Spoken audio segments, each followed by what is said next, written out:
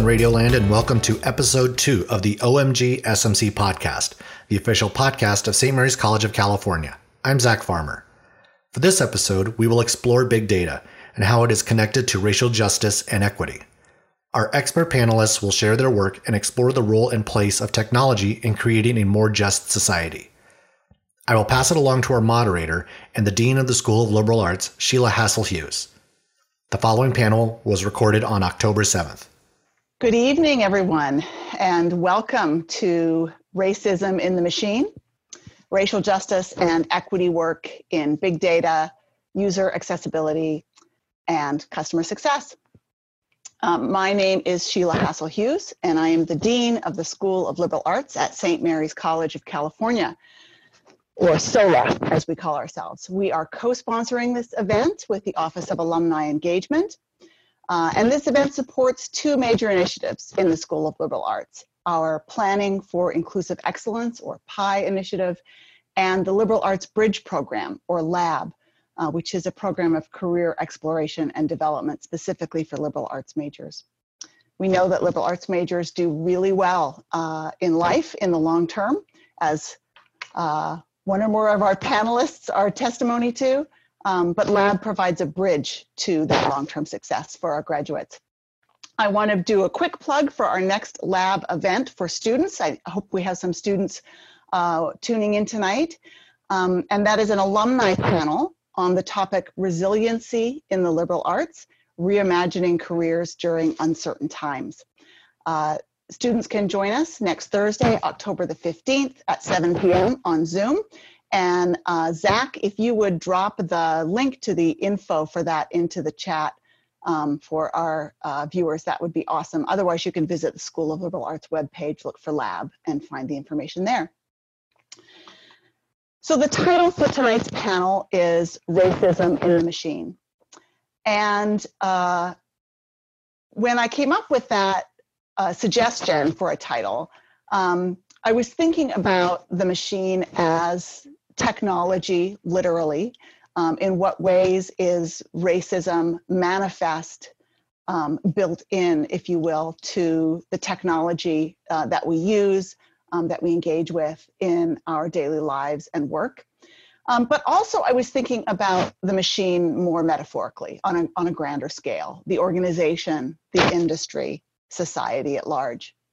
And so my hope is that our panelists will speak to whatever part or parts of that seem most relevant or compelling for them. Our distinguished panelists are Dr. Nicole Brown, who is Assistant Professor of Sociology at St. Mary's College; Carlos Granda, who is Vice President of Global Customer Success at Google Cloud, and also a St. Mary's parent and member of our School of Liberal Arts Advisory Board; and Jessica Poole, a product designer and user experience researcher, currently with AppDynamics. She's a St. Mary's kinesiology alumna from the class of 2004. Their fuller bios are included on the YouTube page, so you can look for those below. Okay, so I would like to begin by inviting each of our panelists, and maybe we can go, they appear on my screen as Nicole, then Jessica, then Carlos, to tell us a little bit about your work and the way that big data or technology more generally plays into that, how you came to be interested and or involved in issues of equity, access, user experience, or racial justice in your field, and what do you see as the biggest challenges in this area? So a little bit about your work, how you became engaged with issues of equity or just racial justice, and what you see as the biggest challenges. Nicole, would you like to start? Sure. I'm getting a bit of a loop, so I'm going to try to kind of talk over the loop that I'm here. So I guess first, I'll do that. First, I just wanted to start by saying thank you to Dean Hughes and everyone in the, can you hear me? Oh, just, thank you to everyone, behind the scenes who made this happen. And thank you for inviting me to be a part of the discussion. So broadly, my research focuses on undoing the erasure of Black women's contributions historically and in the present. One branch of my research relates to gendered social movements. So I've studied consumerism. I've written on the Don't Buy campaigns of the 1920s and 30s, the boycotts and boycotts of the 50s and 60s, the welfare rights movement, and the Black women who led that movement. And in doing that archival research, I came face to face with the violence of the archives and the ways in which the contributions of Black women were rendered invisible, and also the ways in which many academic disciplines, including my own, determined evidence and who had rights to make knowledge claims. So that was really where my curiosity about knowledge or sociology of knowledge began to form. And I started to revisit how we come to knowledge in ways of intervening via methodology and specifically computation. So another dimension of my work, which relates to this panel, is about how I can utilize computation to undo the erasure of Black women in the past and in the present, in the analog and in the digital space. So I utilize what I call a critical computation, which takes Black feminist contributions to reimagine computation and algorithms and how they can be deployed in service to Black women's knowledge reclamation. So I like to kind of paraphrase Audre Lorde. I know Dean Hughes is familiar with her work, but I take the machine's tools, and though I can't dismantle the machine with them, I can still use them to break some things. So my work is about breaking things. Jessica, would you like to go next? A little bit about your work, the way that big data or technology more generally plays into that, and how you became interested in issues of equity and access, racial justice, and what you see as the biggest challenges. Awesome. Yeah. So again, I just also want to thank you, Sheila, for including me in this conversation. I'm happy to be on this panel with Nicole and Carlos, and trying to contribute as I can to this conversation. First, hopefully everyone can hear me. I just lost signal and I think I'm back, but hopefully all is good. Excellent. So I kind of came into this work. I'll be honest. I think I would classify myself as somewhat new to taking a structured approach at how to create change. But I really first got interested in social justice was studying in physical therapy. And so it became clear to me that depending on socioeconomic status, that would be a determinant of whether or not you had access to proper or adequate healthcare. And so I ended up going to school for physical therapy and really wanting to do work around spinal cord injury and rehabilitation, and making sure that we could really push innovations forward in the research around spinal cord injury and walking recovery, and then that we could scale that information as well to make sure that regardless of income, people could have access to all of the best care. So it kind of started off with me being quite the idealist and wanting to do being quite the idealist. And I think when I was in school, I really came face to face with discrimination and really got to see how, unfortunately, racism and discrimination that still are at play and really impacted my life. It definitely changed the trajectory of things. And that's ultimately how I got into product design work right now. And so kind of bridging those two things, I think, dealing with the discrimination and the inequities that I faced while in grad school, it really got me thinking about, what if things like this happen to folks with even less resources to be able to, withstand these type of things. And from then on, I really started to look at where are the spaces that I can support primarily youth, but whomever, in cultivating the skills necessary to really make sure that they had access to the resources that they need to thrive in life, period, regardless, and sorry, how do I say it? It's tricky. I'm sorry. I'm stumbling a little bit because I'm dancing around the fact that, socioeconomic status, money is a big thing. And so, wanting kids to really have access to the education that they need so that they can get the jobs that they need or go to the schools that they want to go to. And then also that they know how to thrive in those environments, making the right connections, so that they continue to have the same level of access that everybody should be entitled to. So that's really how I got introduced to this. Right now, I'm new, just transitioned from business development work into product design. And my hope is to work in that space because a lot of the ideas that I have, once developing the skill set and that understanding, there are a lot of opportunities for scaling, right? So scaling either, ed tech or health tech. And so looking at opportunities at how can I leverage my background in healthcare and education in the technology space and really create some solutions that are scalable, so much so that everybody is able to access them. So that's a little bit about me and my work. And I think was there another question as a part of that?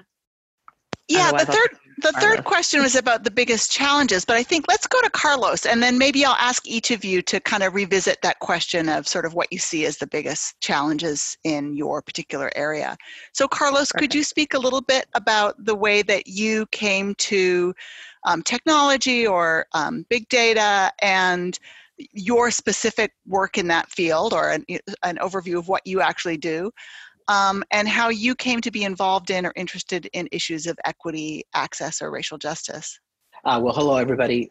First, thank you, Sheila, for inviting me. This is really cool to be part of this panel. And Nicole and Jessica, I look forward to having some good conversation. And hopefully for me, hopefully it'll be a great lesson for me as well to learn, because it's especially where we are today, we're on in a journey of learning and understanding what's going on in this world, because it's sometimes it makes it a very difficult world to live in, especially with kids that I'm trying to groom into young adults and young men someday. It's a very difficult situation to be as a parent.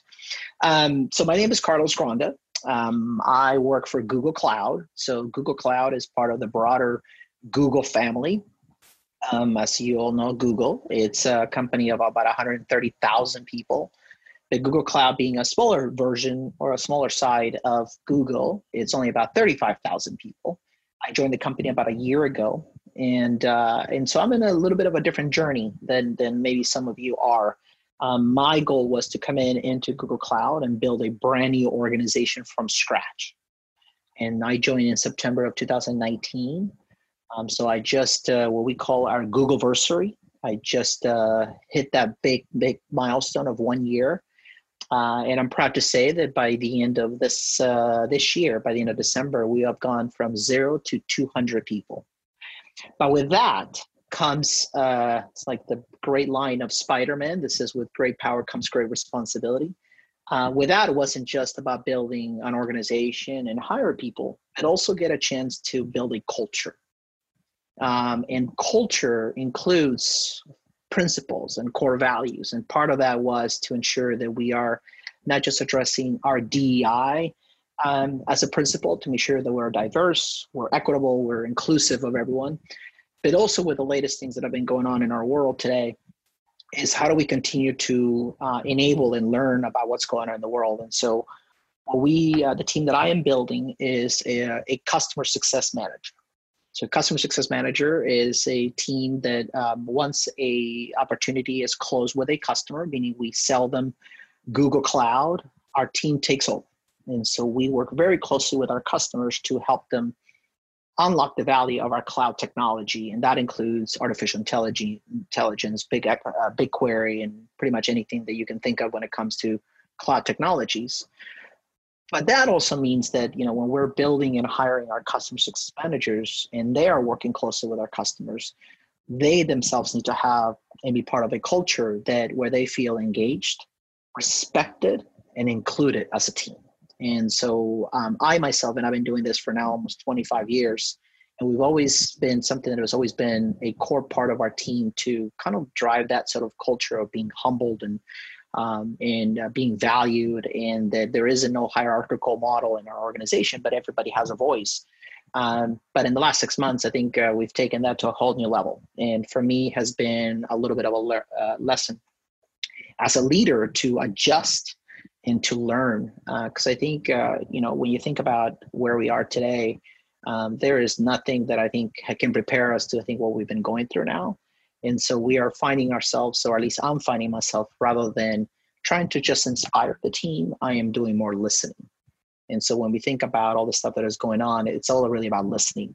Because in some cases, there are things that are going on in this world that ourselves, we don't understand. And so for me to pretend that I can say to someone that I know what you're going through when I myself may have not gone through is very unfair. And so those are the kinds of things that we're dealing with. And so part of me building a team is I'm trying to build a culture, engage with our customers. And it has changed completely the way we engage with our customers. It's not just about talking about technology and business, but even in some cases, hosting sessions with our customers around things that we at Google are doing and how we can actually incorporate that into our customers. So it's been a very interesting 12 months for me here at Google. Thanks, Carlos. So does anyone want to add anything else in terms of speaking to, in your particular field, what you see as the biggest challenges in terms of equity, access, or racial justice in this moment? I mean, I heard Carlos talk about kind of the learning curve for leaders, right? It's not simply about enculturating people into one's culture, but learning how others experience it, see it, what they can contribute to it, based on their experiences in the world as well as in the organization. But I'm wondering what maybe Nicole, in your research and or in your teaching today, what you see as the biggest challenge, and Jessica, as you've made this transition into product design, what do you see as the big challenge in this area? Yeah, so I can speak to just kind of thinking of the challenges broadly that I see, and also kind of connecting with what Carlos mentioned around the importance of listening and also the importance of bearing witness. With that, one of the challenges that I see is around access.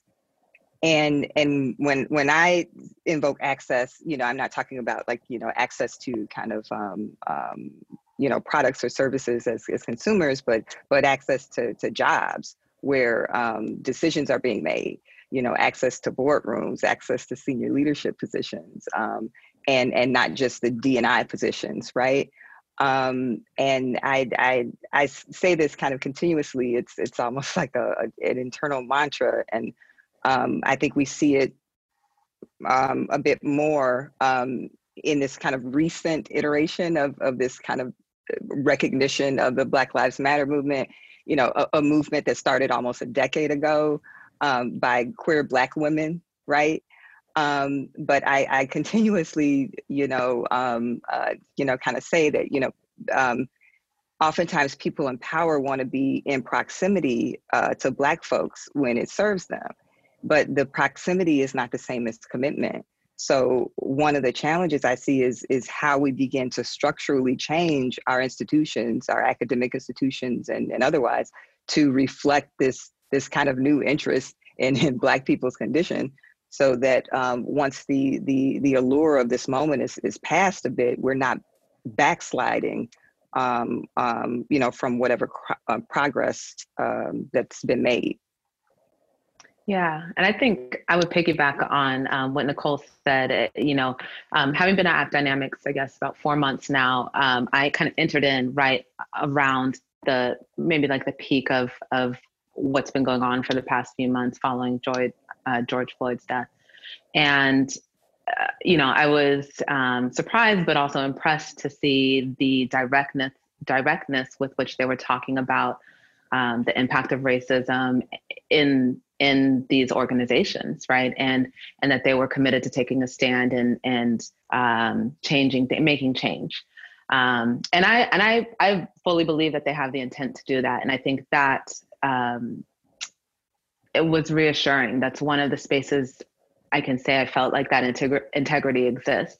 But to Nicole's point is, okay, and so how do we do it, right? How do we really cultivate that change? How do we make sure that we have equity in the representation of leaders and decision makers? Jessica's freezing up on us a little bit. I can jump in, Sheila. Yeah, go ahead. Thank you, Carlos. I would say I think leadership is always extremely important when it comes to setting an organization, where the direction of where the company's going, what the strategy is, all these things. And I think for me now more than ever, I think leadership needs to not just talk about it, not just put it in some slides, not just talk about how we're doing things just because it's the thing to do or because we're in the moment, but it is about taking actions. And so for me, especially, for example, one of the things that we've had to do and we're going to have to do for the next 2-3 years is just grow so rapidly. In 12 months, hiring 200 people is unheard of. And think about all the things that we've had to do, but we've received feedback specifically on some unconscious bias that we have done, right? Whether it's, the interview panel that we put in place. We have, women coming in and interviewing for the job and suddenly having to interview with 4 men, or having a Black applicant coming in and interviewing with 4 just, white folks in the panel, or 4 men for that matter, right? And so little things like that and by the way, it was never thought through that. It was just more scheduling or more, but as we've had to learn around how to adjust to our practices and just to be more conscious about the things that we're doing. And I think that's the part of it. I think I'm really proud of Google, what Google has done. And I think I'm proud of the team that we have today. It's because we've heard people, we've been listening and try to pivot and make adjustments to how we do things, right? Where do we go and get candidates, right? Google carries, thankfully for us, we carry a great brand where people do want to come and work here. So it's not a difficult thing to go and get candidates that want to come work at Google and Google Cloud. But with that, we also have responsibility to ensure that we are bringing the right set of candidates, that we are searching and pulling the right people and give people the opportunity to be part of Google Cloud. And so that's been a great thing. The second thing I think Google has done, and I think for me also, I'm very fortunate to say that I work for Google and proud to say that I work for Google, because I think the things that we are rolling out are things that didn't just start today, things that have been going on for years and years and years, but obviously we've highlighted them even more. But there's 2 key programs that we have done. One of them is Google announced earlier this year that we were going to do a student loan repayment program. And so we took all of our students and we set a set of amount of dollars that we would actually help some of our students to be able to pay back their student loans, because we found that there's a lot of disproportionately for communities of color and women who weren't able to pay that back. And so we were able to do that quite a bit. And we work closely with our Black Googler network and the Black Leadership Advocacy Group to ensure that we do that. So that was program number 1. I think the second thing, when I look at our CEO and just the company in general, is we announced the Google for Startups Accelerator, which is we focus on providing funds for some of our startups that are owned by Black founders. And so we worked on that as well, where we give them the technology, we give them the tools, we provide mentorship for all of them as well. And I know that a lot of the technology companies are doing sort of similar types of programs. But again, when it comes to leadership, it's like taking actions. It's like we got to stop talking about it, right? Because we can have this panels. I can tell you, I can probably join 30 panels in a week to talk about it. But seeing leaders and folks like Nicole and everybody else around, like taking actions, that's ultimately what's going to speak and what's going to resonate, hopefully results, rather than just kind of talking about it and seeing it in some pretty slides. Thanks, Carlos. Jessica, we lost your last little bit of your comment. Did you want to circle back to that for us? Yes. sorry, it's funny. I work out here all day, 8 hours, no issues. And then here we go. Yeah, it's prime time. 2020.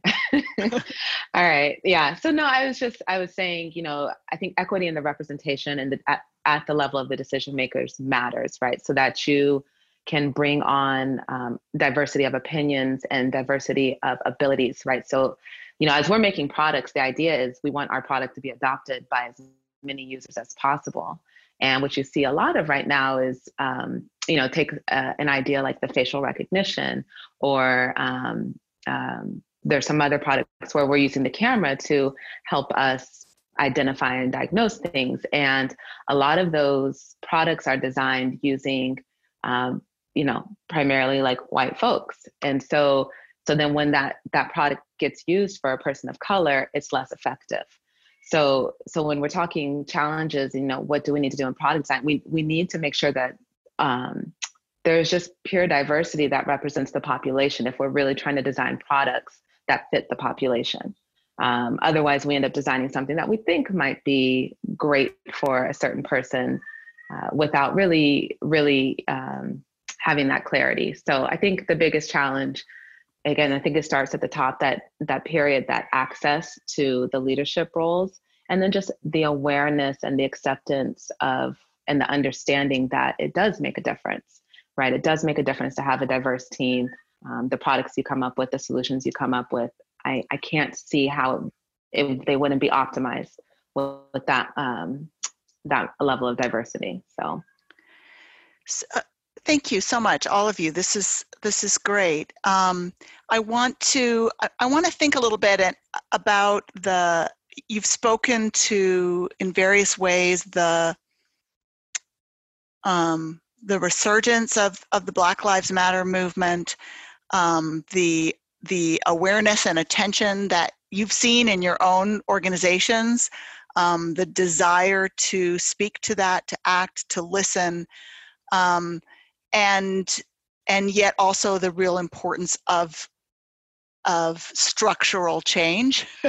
I'm mindful of Nicole's articulation of that, of getting Black, Indigenous, people of color at the table where decisions are made, and in the lab where products are designed, and at kind of all levels. I'm interested, Carlos, given your call that we need to do more than talk. We need to act, and we need to move. In some instances, with all due haste, right? There are things that need to be changed now. What difference has COVID made? Because we're battling these two incredibly disruptive, revolutionary forces in our society and work lives right now, both the wave of violence against Black folks and the increasingly rising social movement against that violence. And COVID, which has disrupted the way we do things. In what ways are you seeing the disruption of COVID providing opportunities to act, to make structural change that will be a benefit or increase access, equity, and justice? Yeah, it's a great question. That question wasn't on the list, so I'm popping it on you. No, trust me. It's even though I have some great hair here, being in the state we are today, there was no manual that came with it. In 25 years of doing this, nobody told me how to actually build a team and lead a team through not just the social injustice going on in the world, plus global pandemic and everything else that's going on in the world. I would say there's a couple things.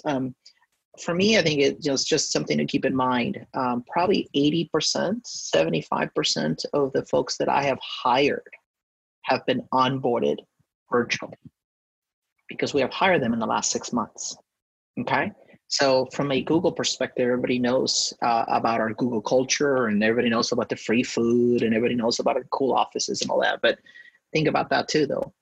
We have 70% of our folks that are coming into Google and wanting to experience the culture, the free food, I've never seen it where people want to be in the office.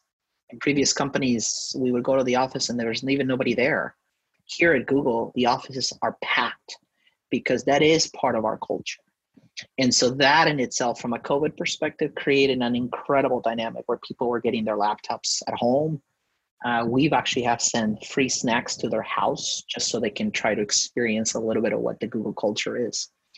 But I also think that, as leaders, we've had to get very creative. And I think what it's allowed me to do too is to have a better reach as well and a broader reach.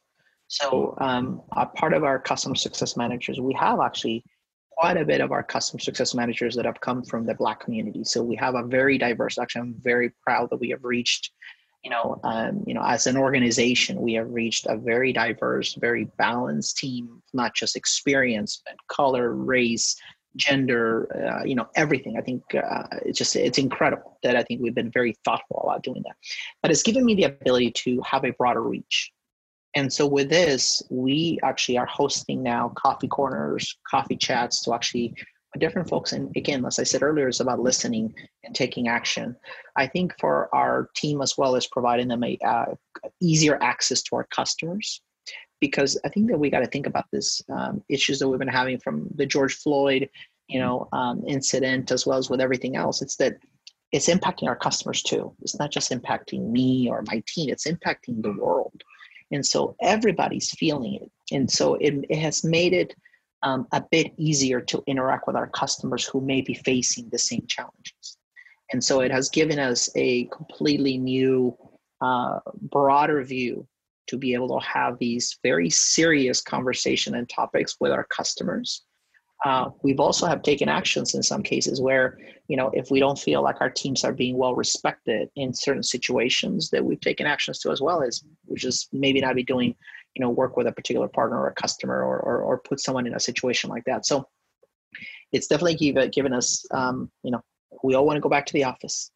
We don't want to go we want to go back to visit our customers, but I think it's given us a broader view and a broader access to be able to make better connections with people. Jessica or Nicole, can you speak to sort of the intersection of COVID and Black Lives Matter? What are the opportunities and impediments to action and change that intersection is creating as you see it? Sorry, guys. Yeah, I think, the opportunity that I see that I kind of noted is because COVID has everybody sheltering in place, everybody was somehow able to be more present to everything that was going on. And I don't know if it's proper to say it kind of heightened their awareness, but somehow I think it landed, the Black Lives Matter movement it was a good time for it to have this high visibility, and people were able to be sorry guys, my dog is barking, more aware of it. And so I think the opportunity is, while everybody is slowed down a little bit from all of their other, it's not proper, there's definitely the concern about, am I going to get COVID and the health concerns there. But I think also because people are home more, they're logged on more. I think that's why this movement has been able to gain more empathy, perhaps is the right word, from people who otherwise couldn't quite understand it or see it. So, my hope is that we while we have this captive audience, we continue to have these conversations, and ask for actions and response from our leaders and from our community. I think as individuals, we also can be taking more actions to cultivate change as well. So I think, hopefully everyone's feeling that they have agency in this moment to be a part of a change. So that's kind of the opportunity that I see. Yeah, just to piggyback off of what Jessica was saying about, I guess, the bringing race to the forefront. For me, it's really a reminder of how salient race is and continues to be, right? And kind of what I'm keeping an eye on is kind of like this, as we're kind of prioritizing, Black lives, or prioritizing Black lives when we have, in this case with COVID, some, easy financial excuses to kind of walk away. And I think that, that'll be a challenge, for university leadership and for corporations. And the reality is, we do, and we need to be able to kind of walk and chew gum at the same time, right? So COVID is requiring us to reimagine a lot of things. And in our haste to adjust, I'm just wondering how quickly we're willing to let go of Black lives. Yeah, I think that's, just want to kind of piggyback on that. That's the concern, right? Is I don't know, there's all these, the kids have all these terms, but this allyship that kind of isn't like this uncommitted allyship, where, the commercials that you see and all of these people who are doing something and it looks like they care, but then you wonder long term, what actions are they really going to take to act on that, right? To end inequality, right? To provide equity, and to really try to create justice, where it's pretty clear that it doesn't exist across the races, and I think that's something we all need to care about. And I know we say Black Lives Matter, and definitely Black Lives Matter, but I think this is an opportunity for us to create racial justice and equity. And I think, I can't see why not everybody can get behind that. So yeah, if I can add something to that too, because I think that's really important, because I think my concern in just like we've had issues. I mean, this is not the first time, unfortunately, that we've had issues, but my concern has always been is that once this that is in the news today stops, and so what happens after, right? And we can't let that happen. And so I think what we've been trying to do, at least the way I think about it, is that we have to put this and make it part of our core fabric of the culture of teams that we're building. And so today, the way we do it is we make this part of our key principles, our core values of how we do things. How do we operate? How do we hire? How do we talk about it? Just everything. Because this can be like the 2020 slide, and we have logos and we talk about hashtag Black Lives Matter, and then it's over. Like, it cannot stop. And I know that Nicole mentioned it has been going on for 10 years, but it's like, this is my concern, that I don't want organizations or leaders to think about it, that it is just let's just talk about it today because it's the cool thing and the fair thing to do, and we're going to look good for our employees because the employee survey is coming up. It's got to be something that is systematic change that we as leaders need to implement. And leaders of all races are in control and power to kind of make this thing happen, where it is part of our culture, is part of our fabric, is how we breathe. It shouldn't be, slide 7 of a 100-page presentation. And I think that's kind of the way I'm thinking about it, is that I have an opportunity to kind of change the culture of our team and build it, and have, as our future leaders, continue to build out this team, because I'm hoping that this team continues to grow and evolve. And it's got to be, just like the book says, build to last. It's got to be built beyond my years. When someday I can sneak out of the back door, this organization continues to go. There's a culture that goes through it. It can't just be because it was the 2020, COVID-19 team, or it can be that. It's got to be much broader than that. What strategies or approaches do you see that give you the most hope for dismantling racism in the machine? How can we work within the technology sector, our own industries, fields, in ways that shift those structures? I hear, Carlos, you really talking about a central strategy being building the team, right? And building a culture that has this at the heart of it. Nicole, I heard you talk at the beginning about access to the table where decisions are made. Are there other strategies that you think are really important for moving things forward and achieving lasting change? I was waiting for this question. Because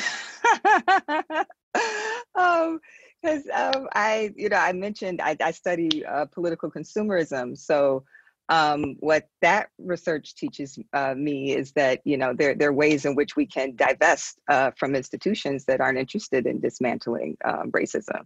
And so during the Don't Buy campaigns of the 1920s, the demands were around hiring and access to jobs, where these businesses were taking money from Black communities but not investing in those communities.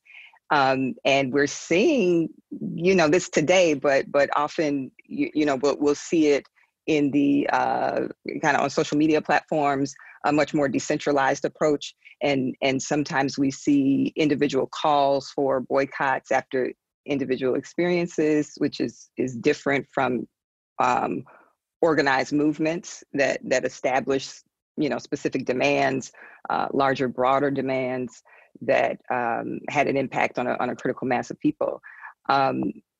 So there's that. I also think that as people become more aware of the prevalence of technology and algorithms and the ways in which technology is used to make decisions, that raised awareness is allowing for a shift where people can be more critical, more skeptical, ask questions about whether we should be doing these things and considering the implications of the things that we create and put into the world. So there's kind of this attempt I see to kind of pry open that black box of technology. And I mean, if we think about in education, we have algorithms that are being utilized in admissions decisions, in flagging students and predicting their success and retention rates. We're using technology and putting a tremendous amount of trust and faith in the ability of this technology to be objective. When oftentimes technology can serve the opposite purpose of reproducing some of the existing built environment and all of its issues and failings that come with it, but doing it more efficiently, right? So there's a way in which we can be complicit, in ways that universities partnering with government agencies to deploy technologies that surveil and criminalize folks. We use technology for predictive policing. In the courts, judges use it to make decisions about sentencing. It's used in healthcare. I think Jessica mentioned, healthcare.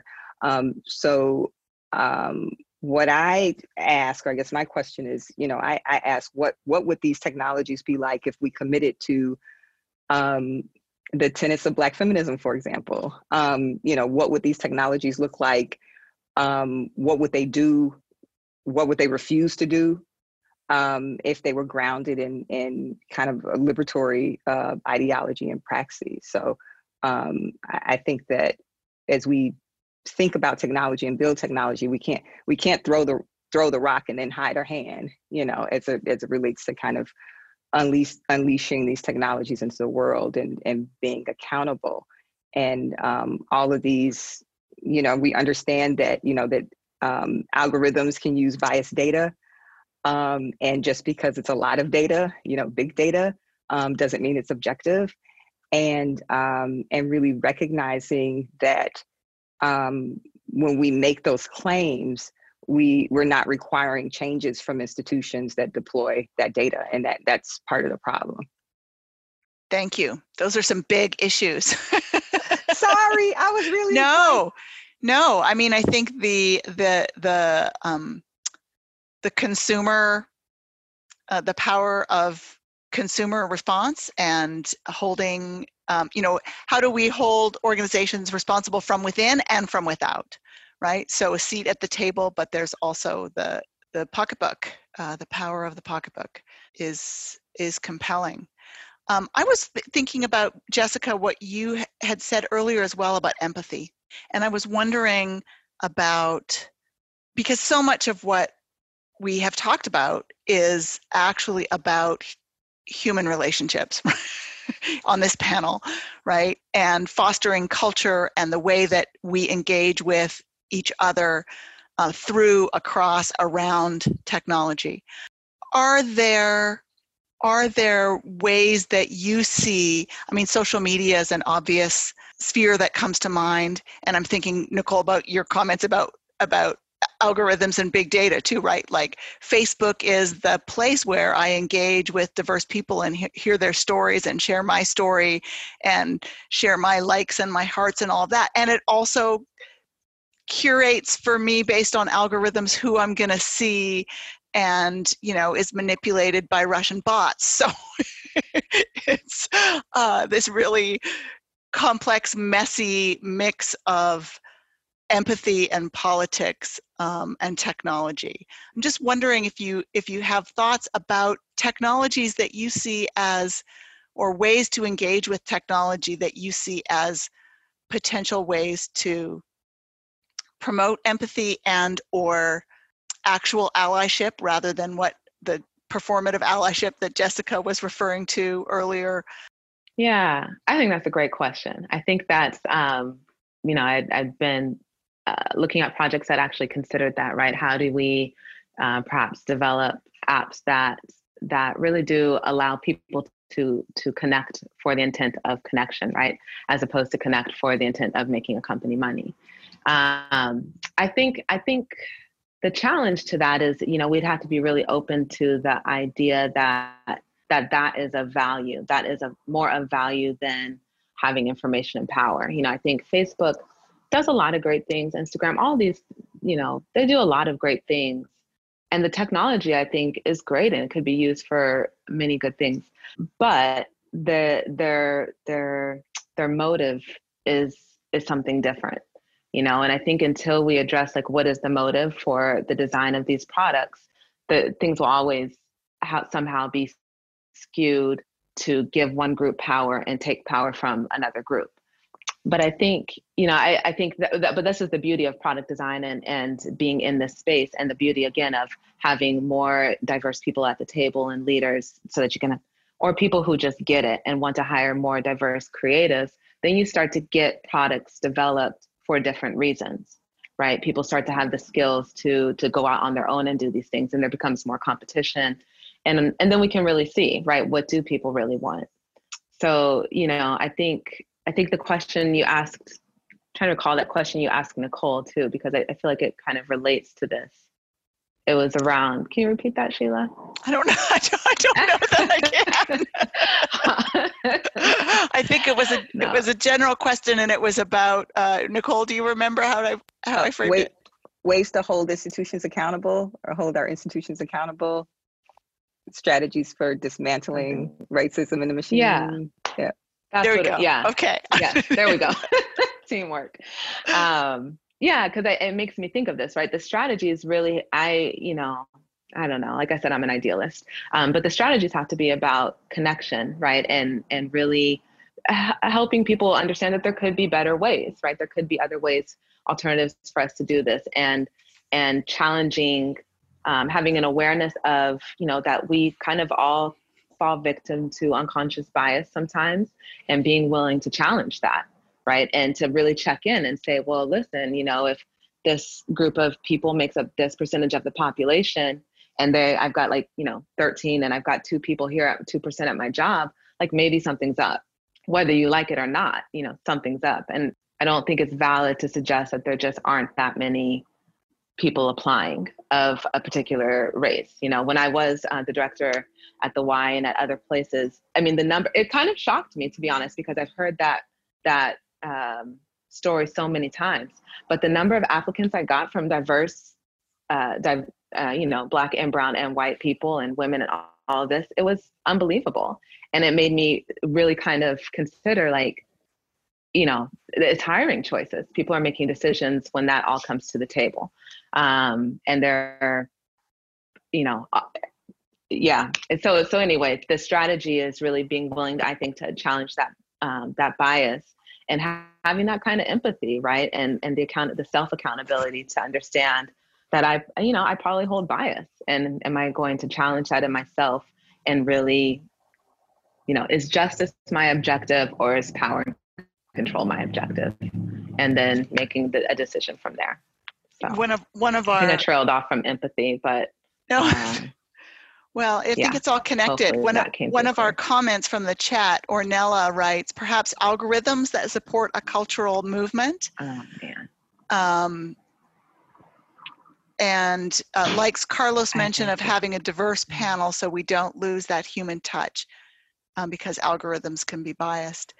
And if I can add some comments to that, Sheila, I think that's to Jessica's point, it's a team sport when it comes to this, right? Because one of the things that from a hiring practices perspective, I gave the recruiting team and staffing team, I gave them an example. I said, you're putting in 9 men and 1 woman in front of me, and then you're telling me that I got to hire the best candidate. That's not a fair and balanced pool of candidates that I can assess. So suddenly the pressure is into me trying to figure out. And I said, so I can go 2 ways. I can hire the best candidate possible, or I end up hiring, if the woman is not the best candidate possible, hire her because it's the right, balanced view to do. But even if she's not the right candidate, then it's actually insulting to her because now I hired her not for the right reasons. And so the whole team sport is that we have gone all the way from our sourcing team to our staffing team to our recruiting team to our onboarding team. And so we've actually have now a chain of all of them, walking them through, here's our process, here's the things we got to look at. And so now everybody is accountable, everybody is part of the process. So when it comes to me or it comes to my leaders, when we're trying to hire folks and we're trying to be balanced and we're trying to be diverse and we're trying to give people, to our Black community an opportunity to be part of it, it's got to be through the entire process. It's got to be through the entire cycle. And part of that has been, a lot of it we've done is training and enablement, because it is something that I think we don't do enough. A big believer, I think, in talking to an institution here. So probably something that you'll agree is it's not something you do just once a year. It's not something you do once a quarter. It's something you do every day. And so we've rolled out specifically two programs for my leaders, as well as the entire staffing panel, which includes unconscious bias training. And that is actually done every quarter. And we have pushed our training and enablement team to constantly refresh the content, because it can be something back from 2012. It's got to be something that we do and refresh it, because there's so many different topics. And then the second one we've done is around inclusive leadership training, because that's, again, goes back to not really understanding sometimes what does that mean. And some of these big words are sometimes used where people don't understand really what it means to them. And so trying to get everybody sort of trained, enabled, sharing stories, and going back to my initial theme of listening and learning and training and making sure that, we're all in this thing together. This is not just Carlos staying or Sheila staying. It's like we are all in this thing together. And so trying to get everybody together sort of in this journey, I think it's hopefully, and we've seen, I can tell you with 100% confidence that we have seen a difference of just how we are hiring, our hiring practices, even for candidates that may not get the job, they still want them to leave with a great experience, mm-hmm. that they felt that, hey, experience was fair. Yeah. I didn't get you the job because you're of, part of the Black community, or if you're Latino, we made a fair chance, and we can, with 100% confidence, said that we put you in the right, very fair sort of bias format of interviewing.